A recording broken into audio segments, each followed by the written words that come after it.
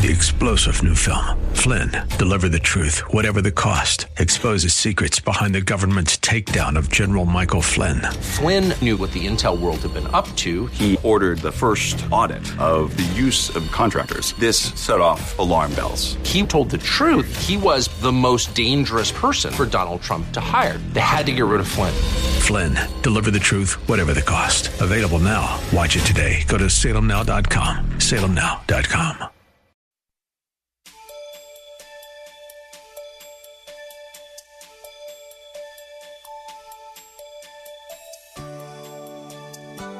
As we look at our world today, we see violence, poverty, and anarchy every place.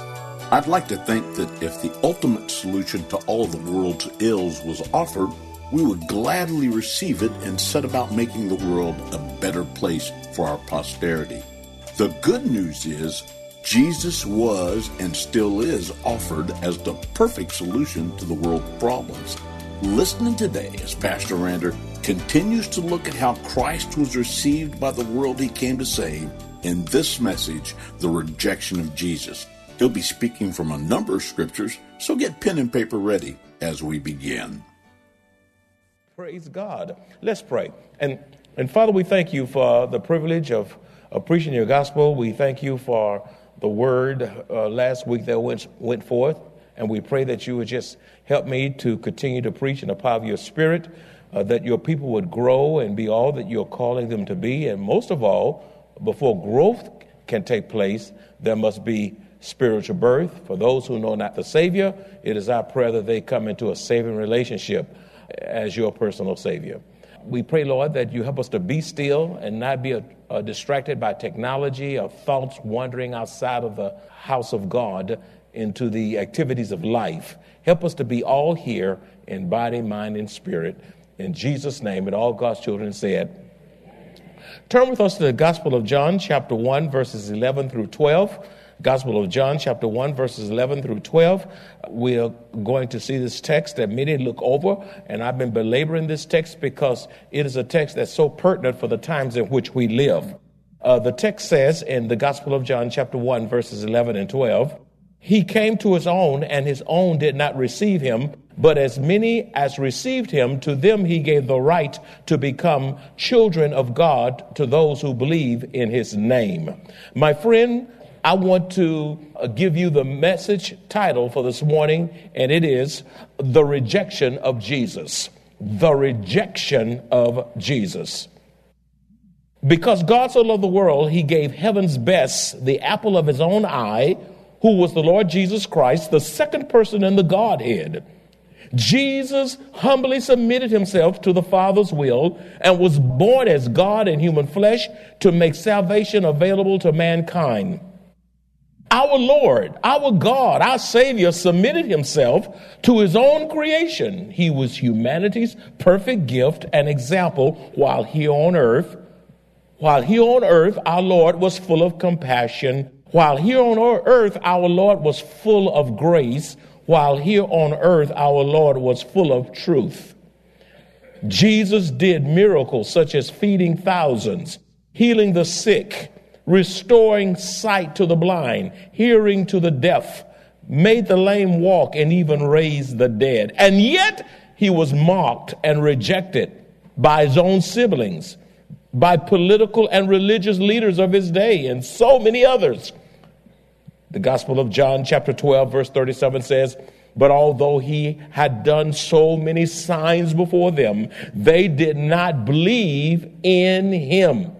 Despite the miracles, in spite of seeing all the great miracles he had done, sight to the blind, the deaf hear, the lame walk, people being raised from the dead, they rejected him. Beloved, it is impossible to live in this life and not experience rejection. Jesus experienced rejection throughout his life and ministry because he was so hated. He was rejected because he was reviled. He was despised. They ridiculed and maligned him. They rejected the Savior so much that they spit in his face. Now, how low down can you get? Can you imagine how it feels to be spit upon right in your face. And yet, God did not get even. He did not revile. He did not fill his heart with vengeance. They beat the Savior. They scourged the Savior. They hated the Savior. And they ultimately put him on a cross. He experienced excruciating pains, humiliation, and even death. The nation of Israel as a whole rejected their Messiah. Therefore, do not be surprised when they reject you as Christians as well. What rejections do we encounter in life? What rejections do we encounter in life? Number one, some Christians leave the church because of perceived rejection.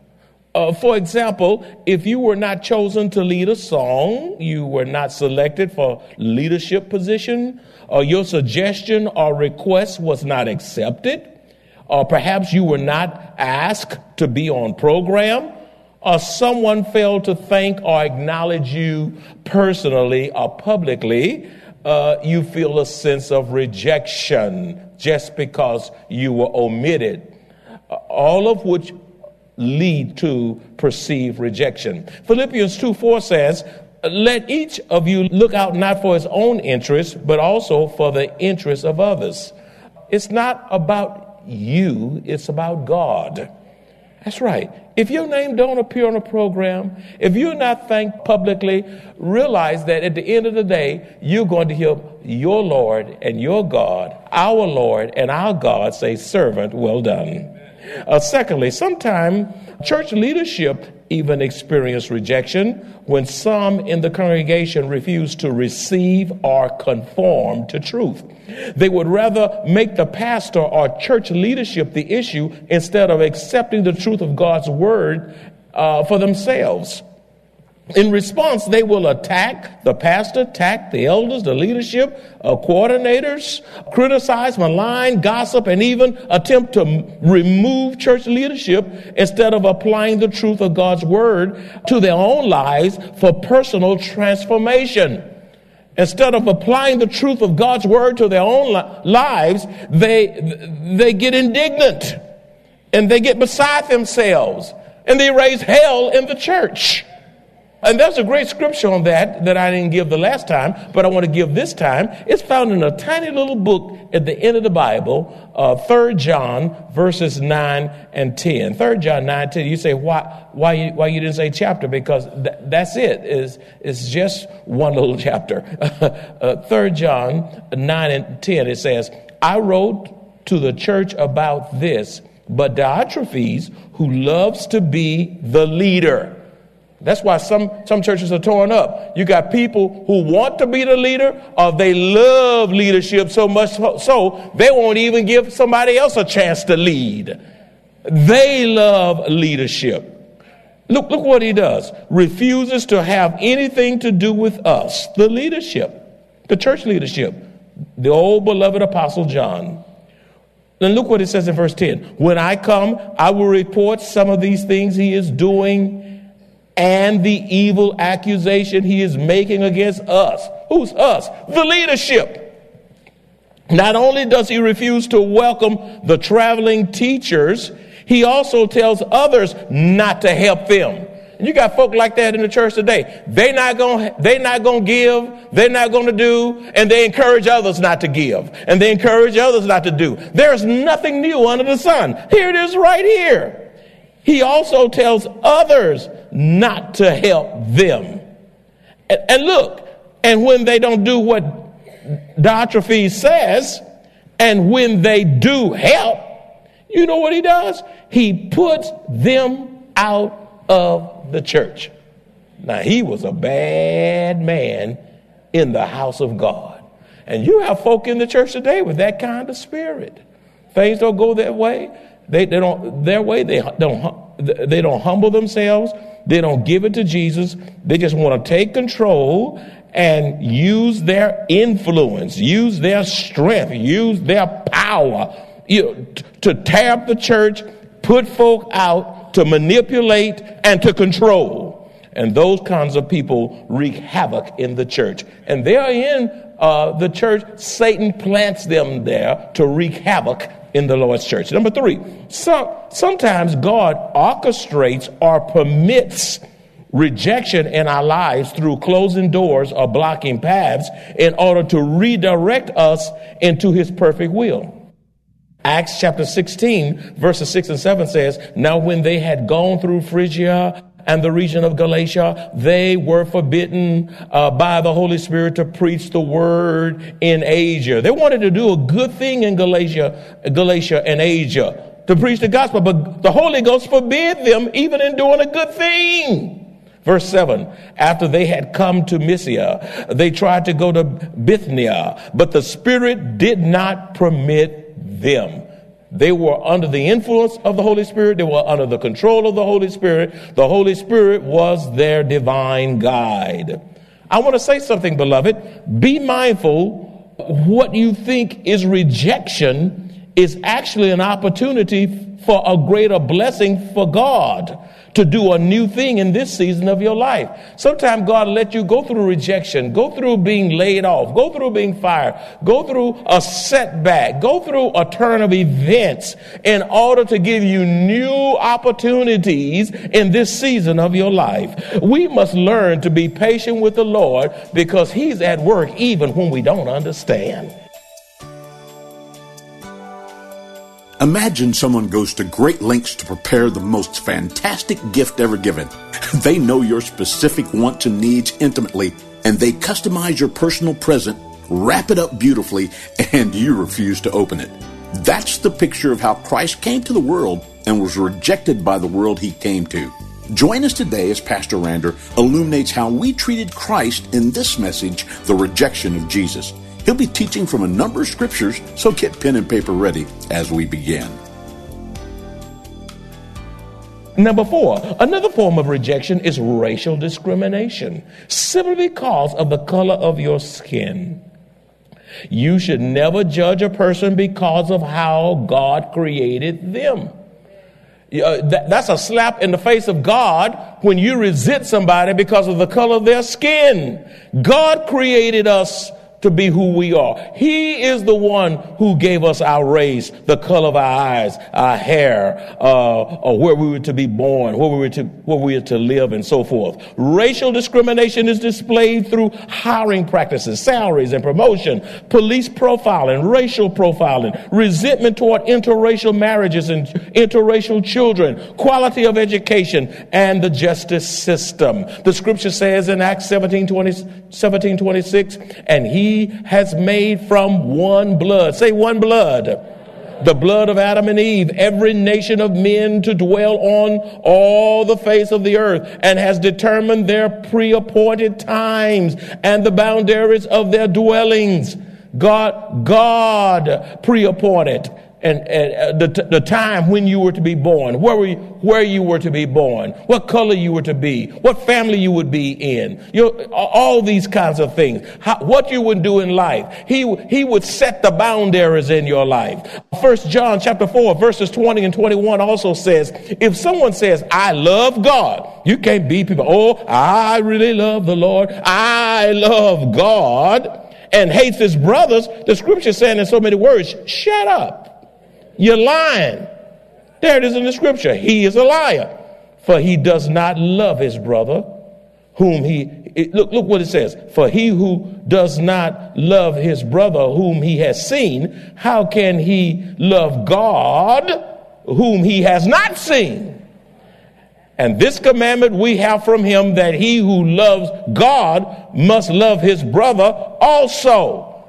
Look at the person next to you. You got to love them. Look to the other side. You got to love them. Look behind you, by the way. You got to look at the front. Love people. You got to love people you like. You got to love people you don't like. You got to love difficult people. You got to love pretty people. People you think are ugly. People short, tall, black, white, in between. You got to love folk who are even sinful. That's right. You got to love people in spite of their condition. Because there was a time you were living in sin, but by the grace of God, he saved you and sanctified you and redeemed you out of that sin. Praise God, from whom all blessings flow. Beloved, don't expect the blessings of God nor wisdom from him if you possess a spirit of racial prejudice. I say it again. Don't expect the blessings of God on your life nor the wisdom of God from our Lord if you possess a spirit of racial prejudice. God is love. Let's say it together. God is love. Let's say it again. God. Thank you. And he expects us to reflect his character and not hate anyone, the worst of the worst. The effects of hate are so devastating. It causes ulcers, stress, insomnia. It brings on depression, heart problems, inability to think clearly. It brings on bitterness, vengeance, hinders your prayer life, and breaks your fellowship with Almighty God. And number 5, you bring rejection upon yourself by how you look, dress, carry yourself, and speak. Okay, let me say it again. You bring rejection upon yourself by how you look, dress, carry yourself, and speak. For example, sagging pants, clothes that are too tight, short or revealing clothes, grill in your mouth, crazy colored hair, excessive tattoos and body piercing, being too loud and obnoxious, and using improper English. Expect to be rejected. Romans 12:2-8 says, and do not be conformed to this world. In other words, that passage says, don't allow the world to squeeze you into its mold. People who are interviewing for employment want you to be acceptable in your attire and appearance. If you want to look weird and scare people, then expect to be rejected. People make decisions or judgments about you based on your outward appearance. For example, adopting children, going through that process, and you're going to go and want to adopt a child looking all crazy. Your dress, your appearance as a professional, doctor, attorney, architect, news media, news anchors, dating. Young ladies, you ought not let a man come in before your parents, scaring your parents the way he looks. Okay, and vice versa. They're bringing that boy in the house and he's looking like who knows what. Acceptable dress for job interviews, internships, applying for bank loans. All these things add up. 1 Samuel 16:7b says, for the Lord does not see as man sees, for man looks at the outward appearance. Yes, they are looking at you. Yes, I have a stage presence about me up here. You're not going to see me up here with a polka dot pink black suit. You're not going to see. I'm not wearing all this jewelry all over me, swinging all over me. I'm not going to have 5 golden rings and then a bracelet hanging down here and I'm jingling when I'm preaching. I am not going to have all that because I want you to see Christ in me, the hope of glory. It is my primary responsibility to get people to Jesus, and I need to have a stage presence about myself that reflects that. I'm not going to come up here looking like the average anybody to attract folk in here. Seeker friendly. You know, I'm not going to preach in any kind of thing. If other preachers want to do that, have at it. You say you old fogey? Well, let me tell you something. The Word of God is an ancient book. And I don't feel like I got to dress all the way down to flip-flops to reach you for Christ. Huh? And some of y'all think y'all can drag it here. Well, I can come to church, but come as you are. Well, listen, you ought to grow up too. Yeah, you ought to come as you are when you first come in. But as you start maturing, there ought to be a sense of dignity in your dress as you come before the Lord. That's right. You're not going to go to the governor's mansion that way. You're not going to go to the White House that way. You're not going to go to special events that way. But you're going to come before the King of Kings and Lords of Lords any kind of way and expect God to accept your praise and worship. You need to prepare. The scripture says, prepare to meet with God. You need to prepare to meet with God. I lay things out before. I think about what I'm going to wear. I put time and effort in what I'm going to do. I'm not up on Sunday morning. I get up too early to be trying to match stuff and this right and that right. And then you can't find one sock and one sock is white and other and black and all that. I don't have time for that as early as I got to get up. You need to plan to worship God. Now, I'm not the other side of that. I'm not saying you got to have a three-piece suit and you got to have the finest of finest to worship God. I am not saying that. If you want to wear slacks, if you want to wear blue jeans, that is fine, but it ought to look nice. It ought to be acceptable. It ought to be decent. Amen. It ought to not be distractive. It ought to not be distractive. You don't have to wear a suit to worship God in this place. If you want to wear a suit, that's fine, but you can be clean looking and be casual at the same time. You can even have dignity in your casual dress to the glory of God. Because you can have a suit and be the biggest hellion in there. You do know that, don't you? You know, some folk tear up the church with suits on. Don't allow the world to squeeze you into its mold. For the Lord does not see as man sees, for man looks at the outward appearance, but the Lord looks at the heart. Number 6, Christian business owners will encounter rejection if they do not have the ability to sell themselves as well as their product or services effectively in a professional and knowledgeable manner. They lose credibility with their customers. Proverbs 22:29 says, do you see a man who excels in his work? He will stand before kings. He will not stand before unknown men. To achieve success, you must pray. If you want to be successful, here's what it takes. You must pray. You must prepare yourself to be successful. Educate yourself. You must work hard. You got some educated folk that don't want to work hard. They got a degree, but they have a very poor work ethic, and they still get fired with a $200,000 loan. So, to achieve success, you must pray, prepare yourself, and work hard. Say, work hard. Say, pray, prepare yourself, and work hard. That's right. You need to work hard at what God has called you to do. Now, if you're working, and if it's not what God has called you to do, don't be afraid to change. Don't be afraid to transition. Don't stay somewhere miserable and making everybody else miserable around you. I'd rather have less pay and be fulfilled than have top pay and I'm in agony every time I get up to go to work. Listen, so you want to pray if you want to be successful. You want to prepare yourself if you want to be successful. You need to work hard and have a good work ethic if you want to be successful.